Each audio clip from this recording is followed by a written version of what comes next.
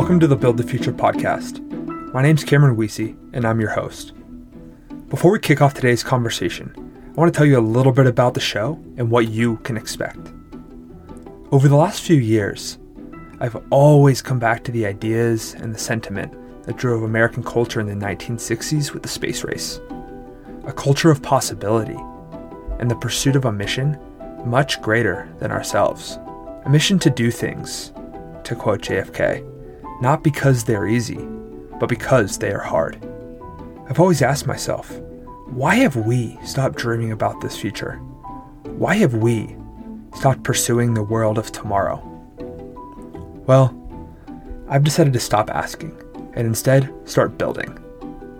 To start building a future where we're all dreaming about the possibilities of tomorrow and creating plans to get there. See, if we want to overcome the challenges that are facing our world today, we must build.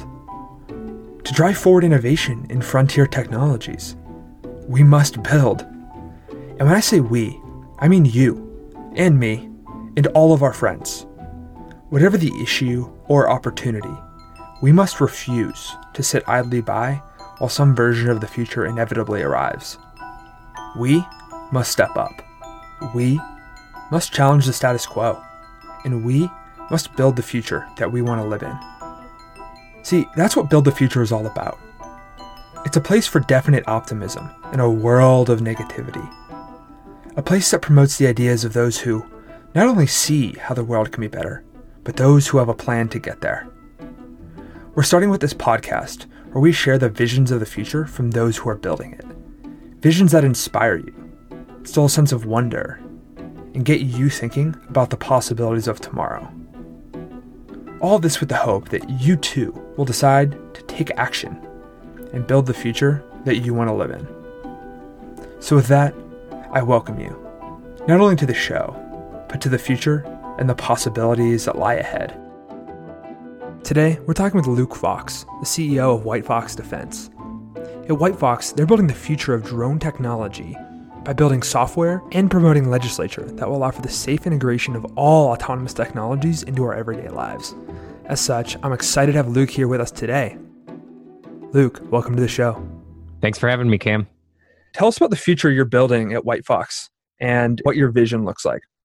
Absolutely. So when we look at the future is extremely exciting, and yet there's some key things that need to happen in order to create that. And so the best way that I like to think about it is if you look outside your window right now and you saw a drone hovering there, just hovering outside your window, how would you feel, Cam? I feel a little weirded out.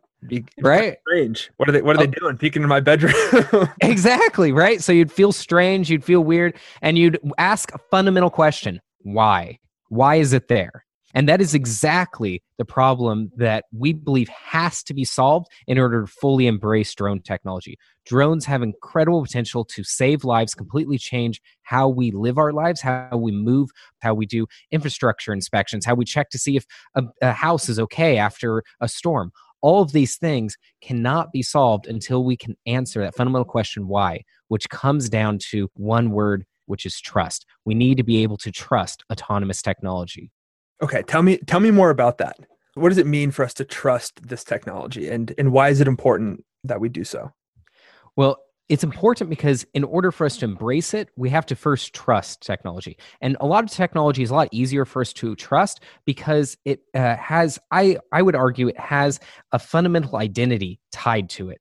And what autonomous technology lacks is identity. So for example, an airplane. If you have an airplane flying over your house, over a piece of critical infrastructure, a nuclear power plant, there isn't as huge amount of concern because there's huge barriers to entry to fly the plane, but also whoever's inside the plane is intrinsically tied. Their identity is tied to whatever that plane does. And that's what lacks with autonomous technology, whether it be drones or cars or robots. And so we have to solve for two things: transparency and accountability. And by solving for those two, we create trust, which allows us to unlock the full potential that drones offer to benefit society and completely change the worlds that we live in.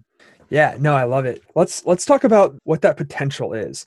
So, I know drone security and autonomous vehicle security and the kind of support infrastructure there is extremely important and is going to become increasingly more so. But most people think that if we stay on the topic of drones, that they're kind of a niche hobby thing for videographers or photographers, or they're, it's the military with their UAVs, or in some cases, people associate drones with Amazon and their Prime delivery. But I don't think people are seeing just how widespread drone technology can be in our lives. What does that look like? What are people missing?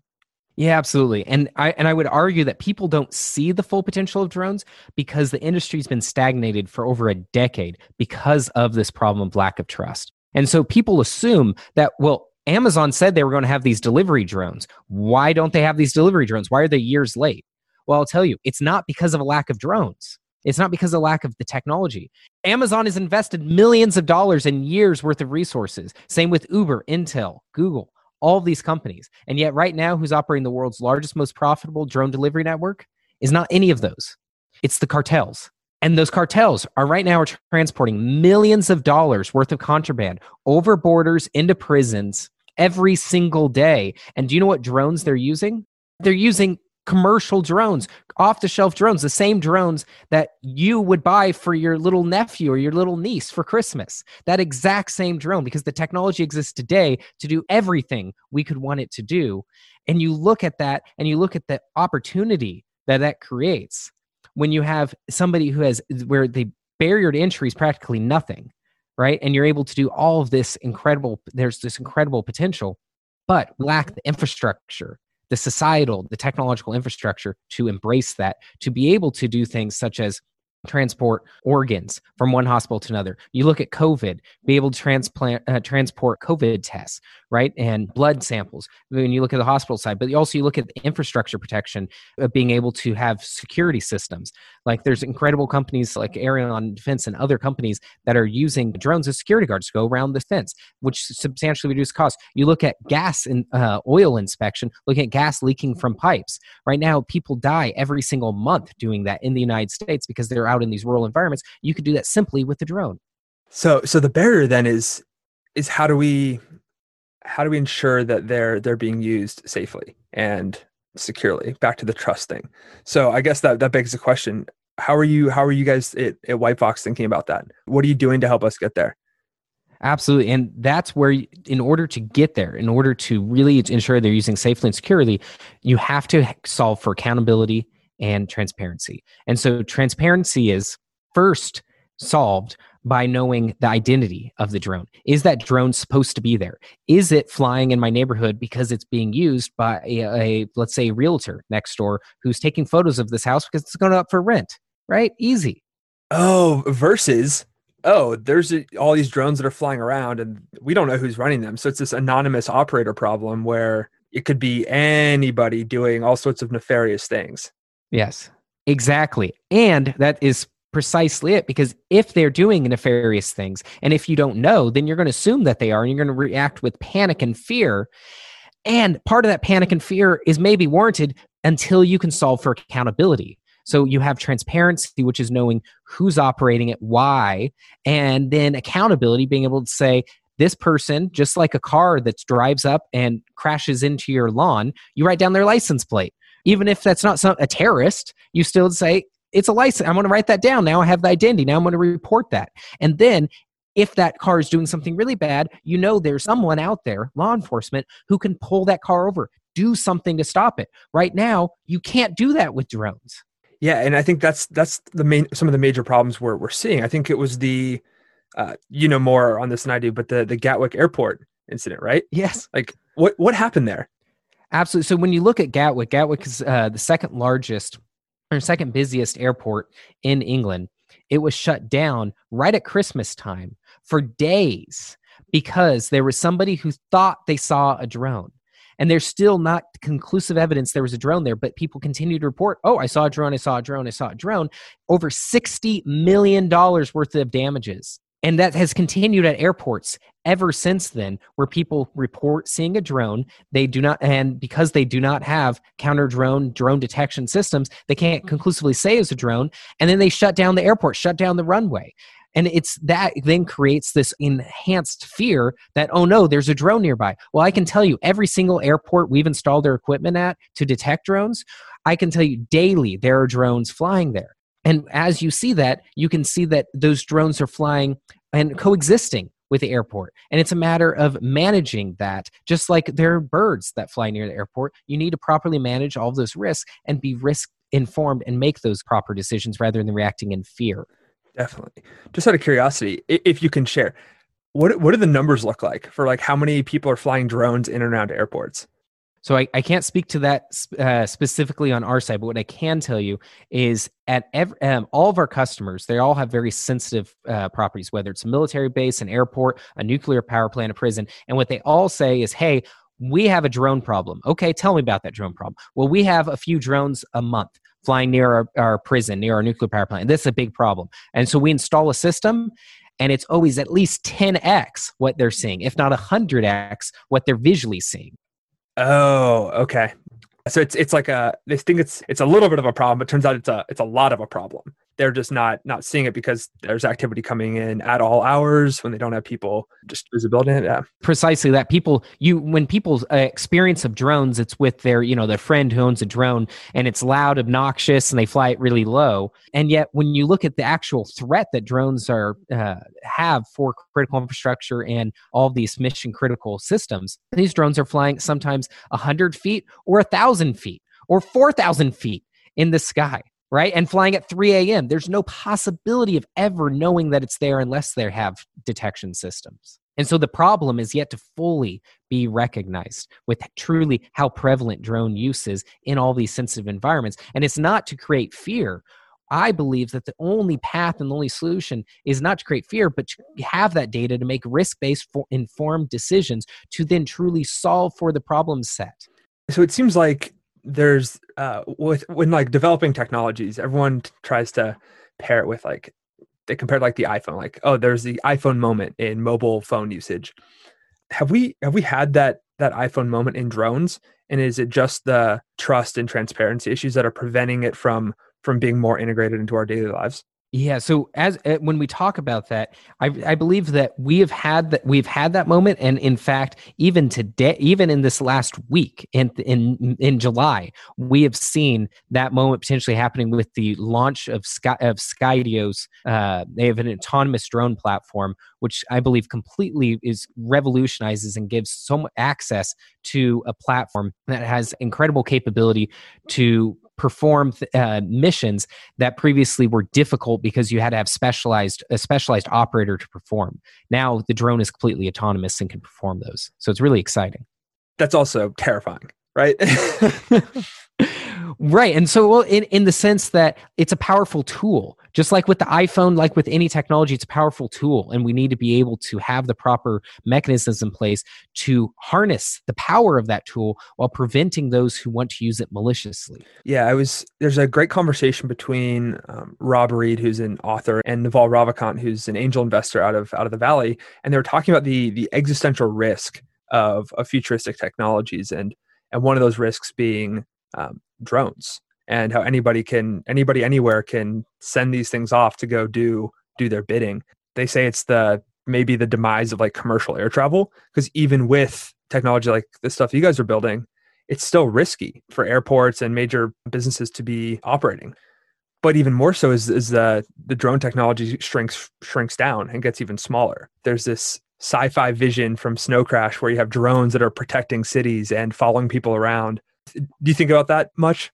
Yeah, so drones definitely, when we look at, and there's a couple things that go on with drones. We look at the history of them to exactly your point. And really I believe this applies to all emerging technologies. There's two key things to look at with any emerging technology. One is accessibility and two is capability. And so when you see a spike and those increasing at substantial rates together, you have a huge amount of opportunity, very powerful, and potentially a great risk. And so with drones, they can capability. They can fly further, carry more payload, do more things. And at the same time, you have accessibility increasing. They're easier to buy, easier to fly, easier to access anonymously, zero training required. And as those increase at exponential rates, you see that power and that potential magnify. And so specifically to drones, a couple key things is one, when we look at autonomy and how drones are becoming more and more intelligent, right? Instead of controlling a drone like you control an aircraft. Drones, instead, you're suggesting, hey, I want you to go left. And the drone says, okay, let me check if something's there. Let me see what the weather is. Let me see how the wind is blowing. Okay, I'll move a little bit to the left. Right? So they become more and more intelligent. And then on top of that, you also increase the swarming capability, which we are really at the beginning. This is a lot to what you were referencing there, Cam, around the swarming capability, which is this ability for drones to be able to make decisions together and in concert to break up tasks into small portions, which then means you can have a single drone that has a very specific and specialized duty, which make it a lot smaller and a lot cheaper and disposable, which is where things can get scary. Okay, so how far out are we from that? So there's a lot of groundbreaking technology in swarming. But a lot of the swarming technology that exists today is really, we're 10 years out from really being able to see drones that are where you can have deployed in an environment where they're very cost effective to deploy, where they can be given a single task or a set of tasks, and they can distribute those up and then decide how they're going to carry that out. And so one of the scary things that is if you haven't seen the video, is where you have a drone where you have a set of 5 drones. It was sponsored by the U.S. military, where it's a set of 5 small drones, and they're given a task to go inside a building. And one of them then decides, I'm going to be the one to break the glass window. Then the other 4 are the ones who then decide, one of them goes in, checks to make sure it's safe, and then the other then follow in, and then they orchestrate inside. And it's that orchestration that really provides so much power for good, but of course can then be used for malicious endeavors if it is not properly managed and if we don't have the mechanisms in place to even know when drones are operating. And that's one of the things that have you seen the Black Mirror episode with the bees? I think I've seen a YouTube. Can you explain that? Yeah. Yeah, so the fascinating thing about that is that they say, well, what happened? That Black Mirror explores on Netflix is that when drones become so small or they look like other objects, you don't even really know they're there, and they could be doing something that you don't really realize. And the crazy thing about that episode is it's not far-fetched at all, and it's actually happening today. Again, going back to our customers who have no realization of the hundreds of drones that are flying near and around their facilities, flying grid-like patterns, 3D constructing these pieces of critical infrastructure without anyone knowing. It's happening today. And that's why it's even more important for us to get ahead of this technology and figure out how to keep it safe and stay ahead of the nefariousness. Exactly, because when you look at it right now, the people who are most leveraging the power of drones are unfortunately the bad guys. Right. Yeah, it's like you said, the cartels. So I want to drill down into that. What do we do? And then how's White Fox supporting that?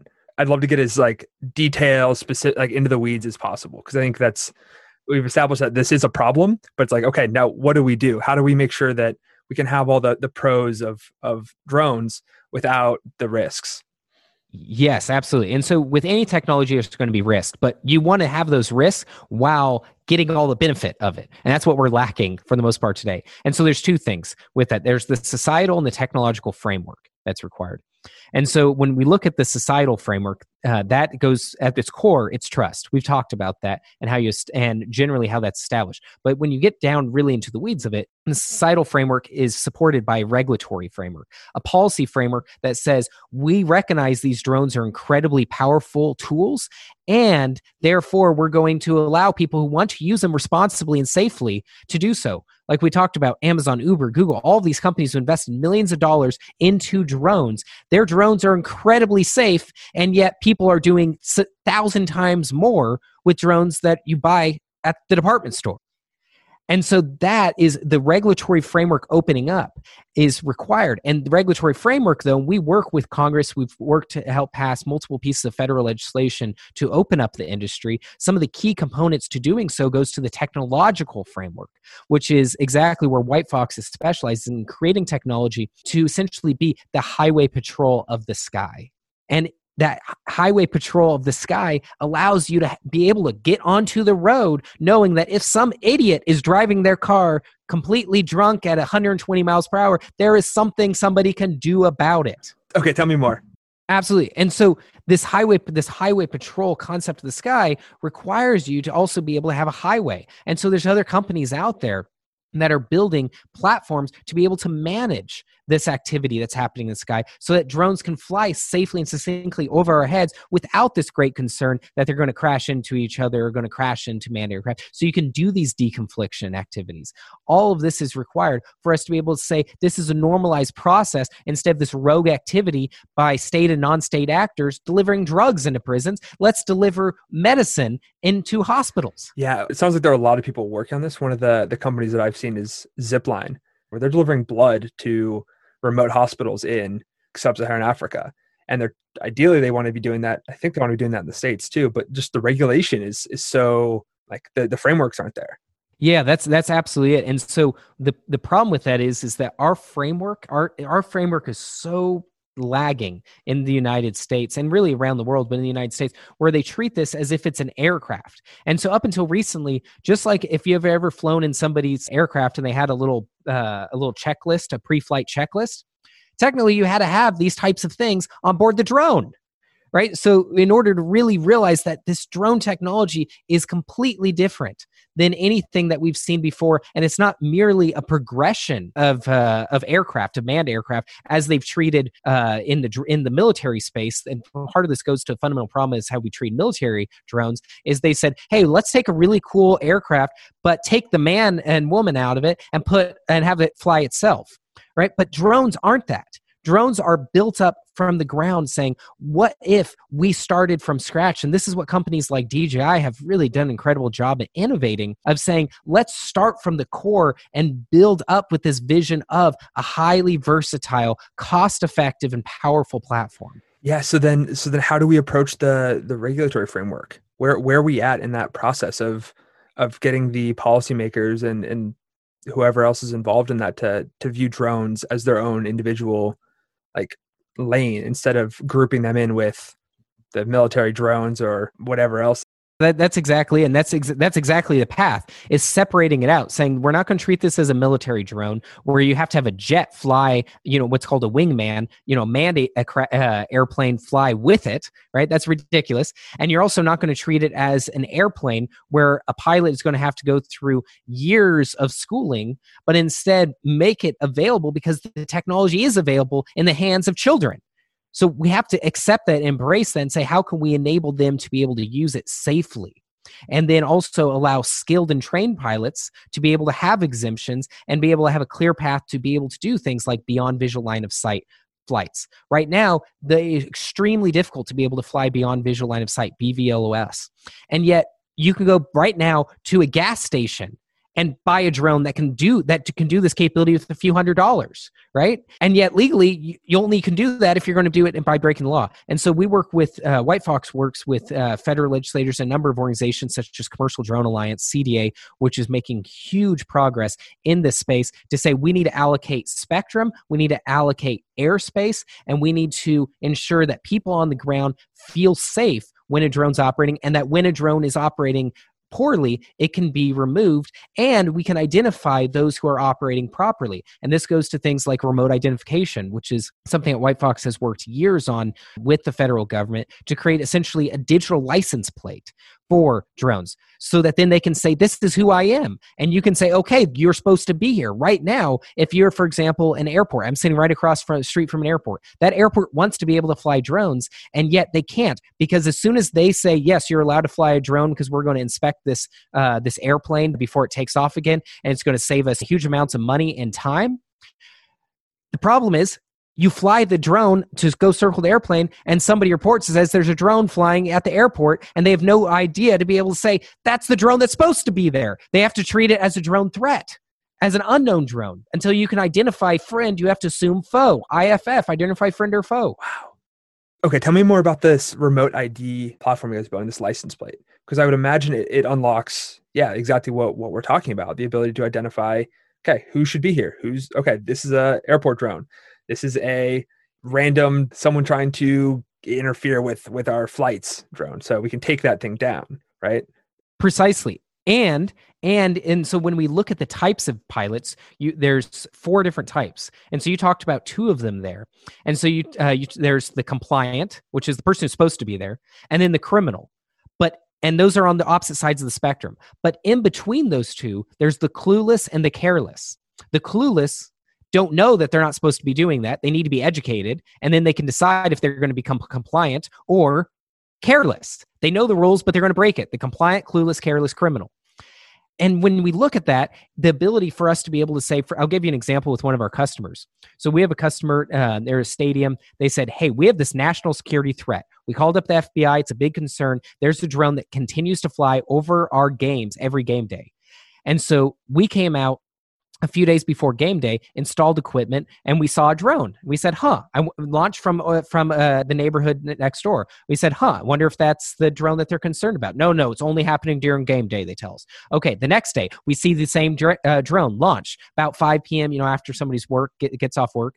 And then we say, we should go over there, talk to him. Well, they are able to go over there, talk to the person, realize the person flies almost every day. They only see it during game days.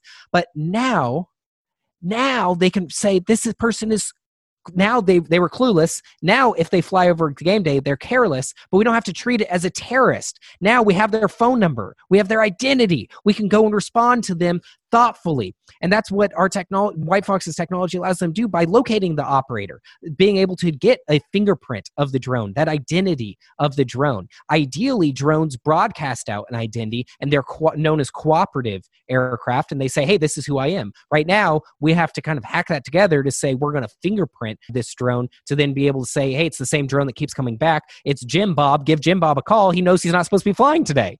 So then what do we do in the cases where the drones aren't authorized to be there? So when you look at the drones who aren't authorized to be there, you could then respond thoughtfully. You can say, how much of a threat is this drone really to this airspace? Rather than just simply, there's a drone, we don't think it's supposed to be here. We're going to, and traditionally the approaches have been barrage jamming, which is to say, we're going to press the big red button and all wireless communications are going to get disrupted. Bad drones, good drones, cell phones, pacemakers, Wi-Fi, everything. Yeah. Let's just EMP burst the whole city. Just done. Yeah. Exactly. Yeah. Problem taken care of. Or kinetic solutions, which is I'm going to launch something at this drone. I'm going to shoot a laser at it. I'm going to take a drone and go crash into it. I'm going to shoot a net gun at it, which is okay. It's not to say you never should do those things. We have partners who specialize in those things, and I have a great amount of respect for their products. At the same time, you don't want to have that as your first line of effort of mitigation in a city or at a stadium, right? Or at a university. Right. So that's where we specialize. What White Fox specializes in is that surgical, targeted, safe mitigation, actually taking control of the individual drone that's doing something bad without affecting other drones, without affecting other communications, and landing it or rerouting it back to where it's launched from, or the set of drones, right? Taking down the bad while allowing the good to fly. And by doing so, you create trust, and not only in an actual parlance are you taking down the bad and allowing the good to fly, but you're allowing people to embrace drone technology and allowing more and more drones to be used for good. And then we get the world where your packages show up. Yes, within 30 minutes. What are some of the other exciting implications of drone technology that you look forward to once we've gotten the regulatory frameworks in place and we can safely and securely have drones in our airspace? Yeah, absolutely. So I'll tell you a scary one. People like talk about the scary things that they're going to do to the world. Well, I'll tell you about something really scary. There's been assessments done in the United States and in many industrialized countries, but focusing on the United States, where there are a large percentage of our bridges and our infrastructure have been deemed unsafe. Every time they look, they realize that they're unsafe. But there is a huge backlog in actually doing infrastructure inspection to realize this, and then to be able to go in and accurately identify where these risks are. Drones can do that. You can have in months, you can have every single bridge in the United States inspected to determine, is it actually safe to operate on, to drive your car on, and then what exactly is needed to be able to repair it. The same thing exists for our power lines. You look at, for example, the fire that happened in Paradise, California, costing millions of dollars damages, dozens of lives lost. A drone flying that power line can inspect it 1,000 times faster than a human can climbing up on a ladder. Yeah, I think everyone's kind of all hung up on robotics replacing lots of jobs, but it seems like there's much more to be had in the drone space. What else are what are some of those other things that you see drones being able to do better than how we're doing them today? Well, the really neat thing is once we have these highly accessible platforms, like I mentioned, like Skydio's new platform, you can then start to ask yourself, what are we not doing at all today that now drones enable us to do? And that is a whole world of possibility. And that's what's so exciting about drones is that they are a platform for the future to be built on top of.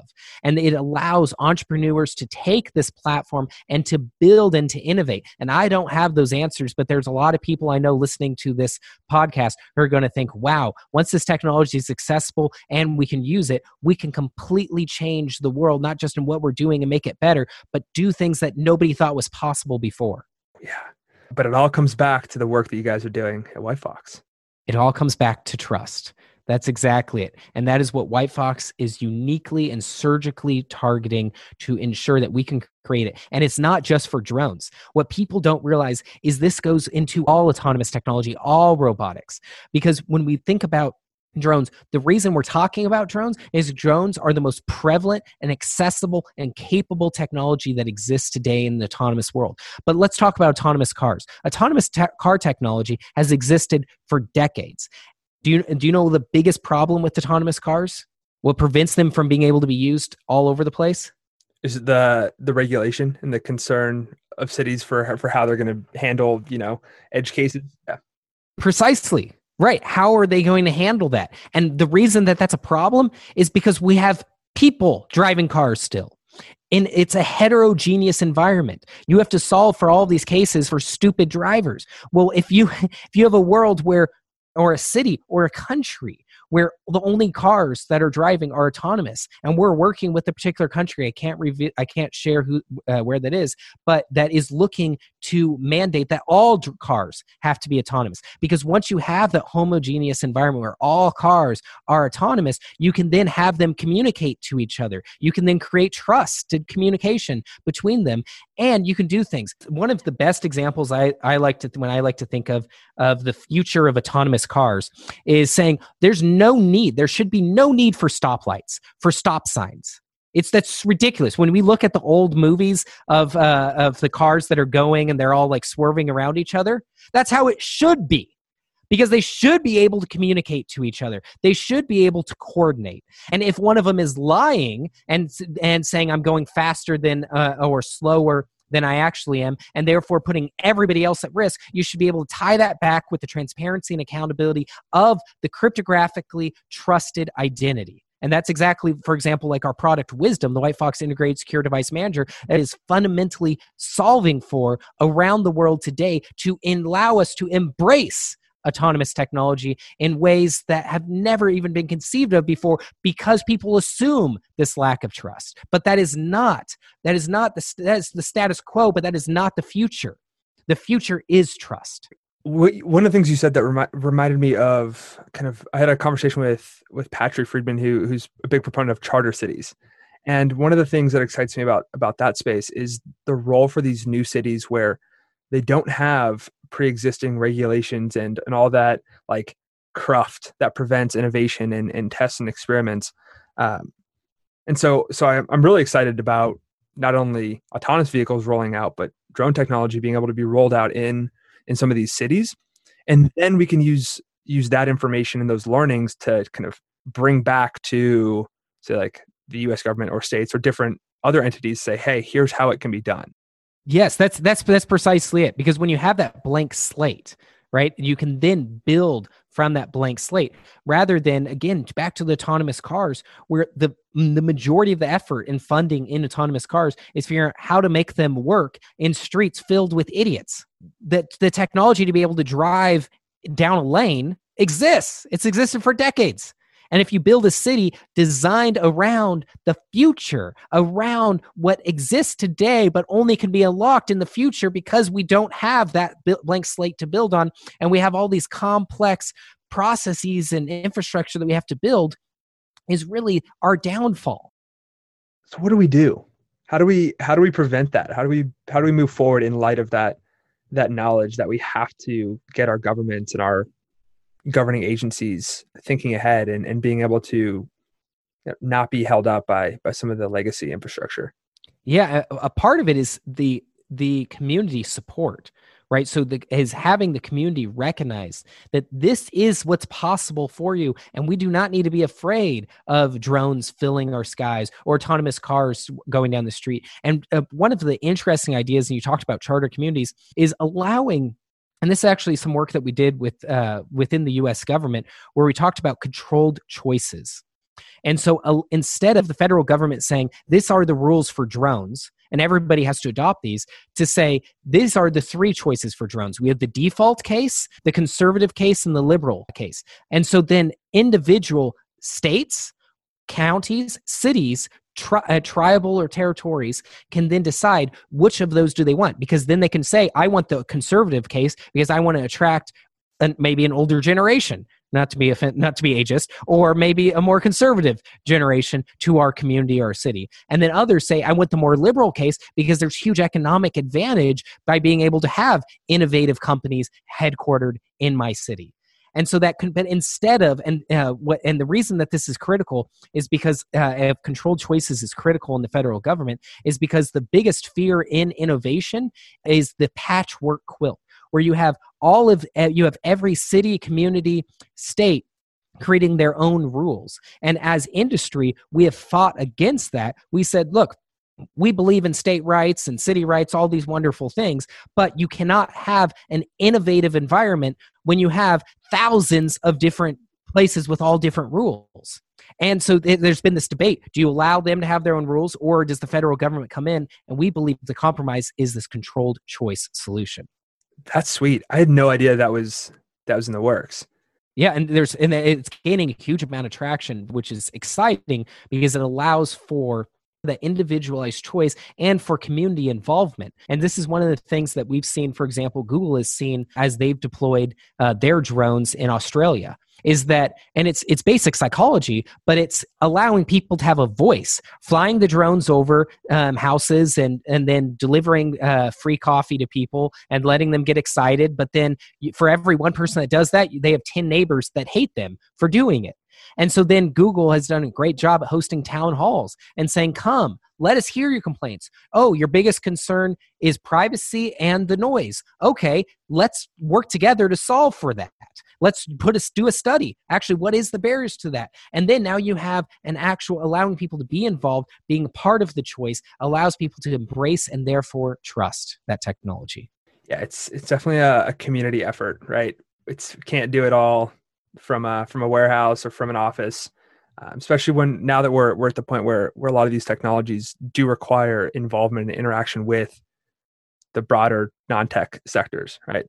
Exactly. It impacts all of us, and that is what makes it so exciting and at the same time so scary for people. Yeah, look, I want to kind of take a sidestep here and talk about how you got so excited and so interested in this space.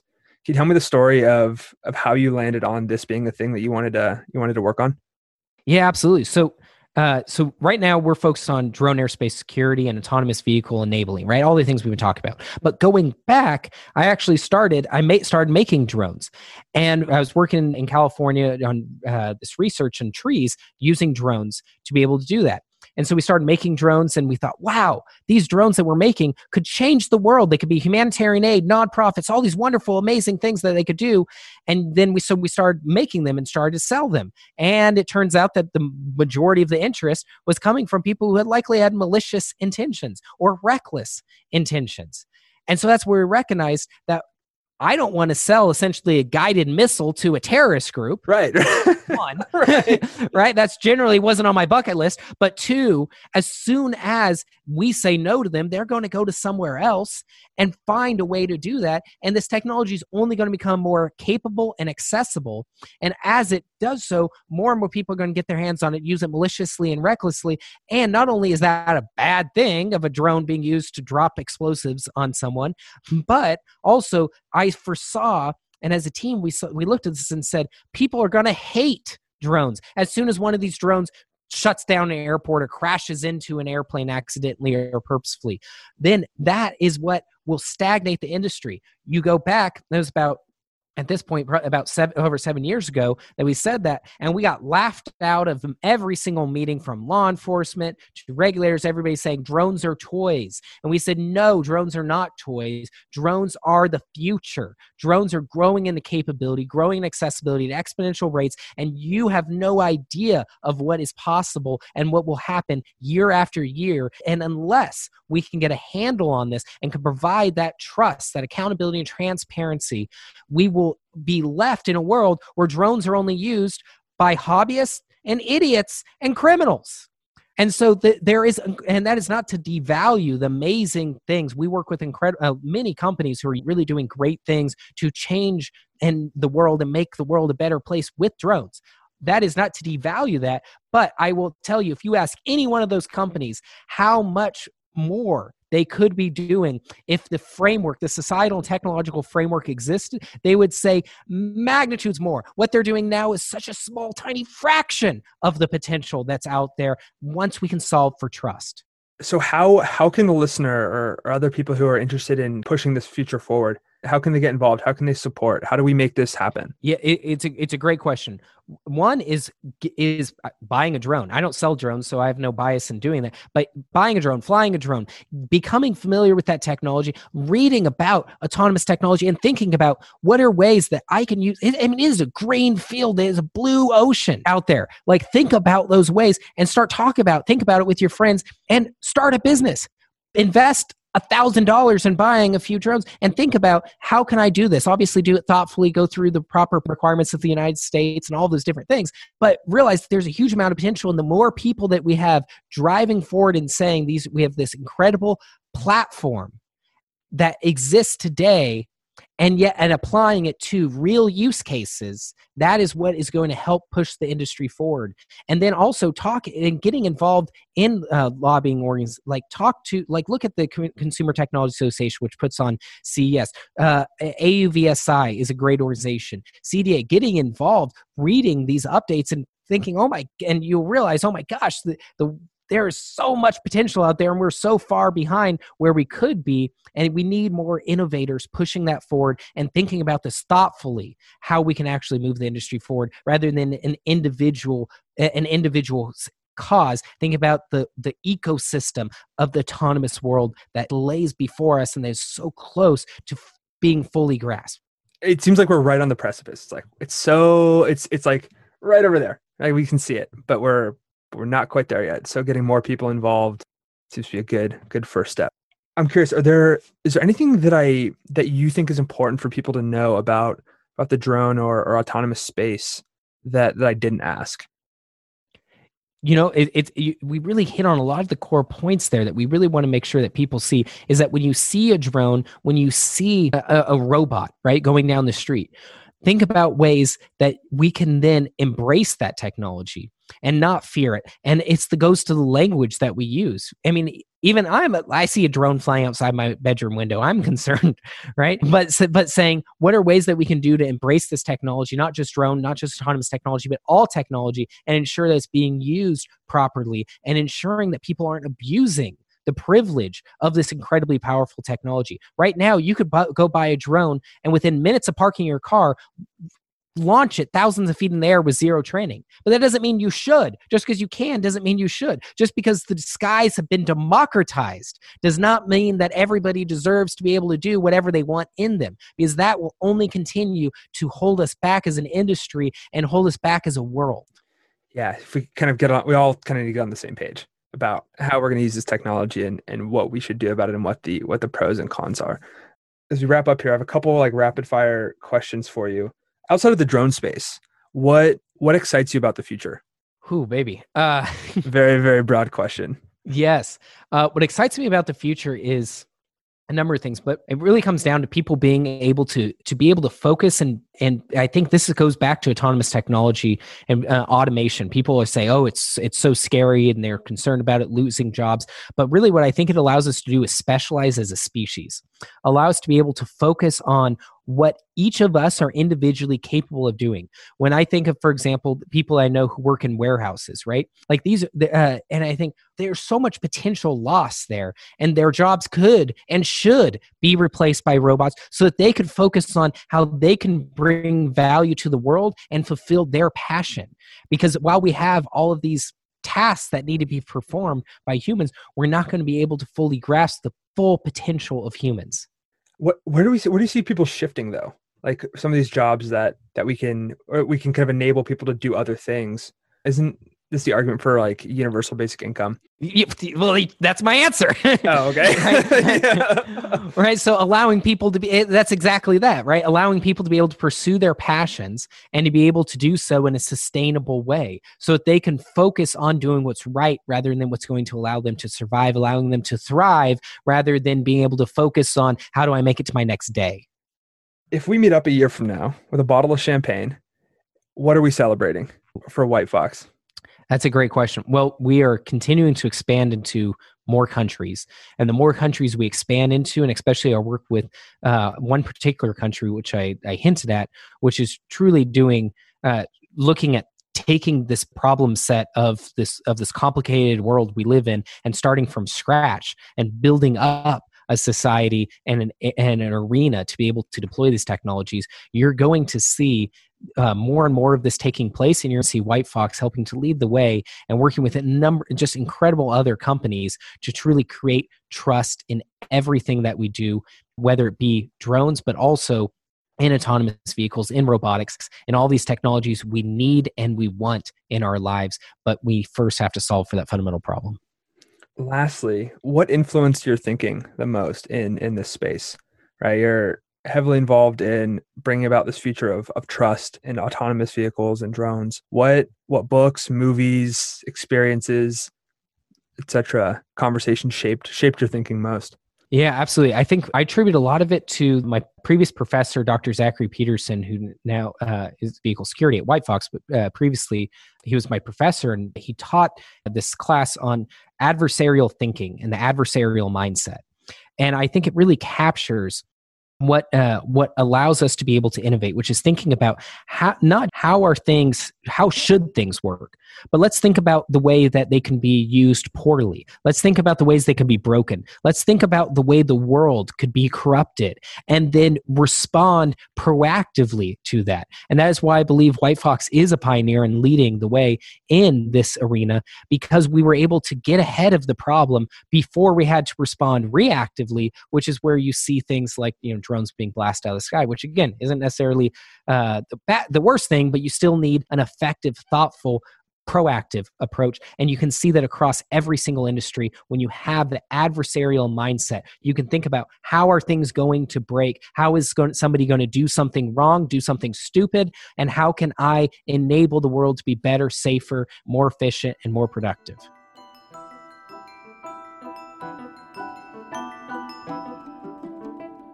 Thanks for joining us for this episode of the Build the Future podcast. All of the links and things we discussed in this episode can be found in the show notes at buildthefuturepodcast.com. On the website, you can also sign up for our new episode announcements and our weekly newsletter. If you enjoyed this episode, we'd love it if you would send it to just one friend that you think would benefit from thinking about the possibilities of tomorrow. See, the best way for us to build the future together is to spread this idea of definite optimism, to start talking about the future we want to build and then creating concrete plans to get there.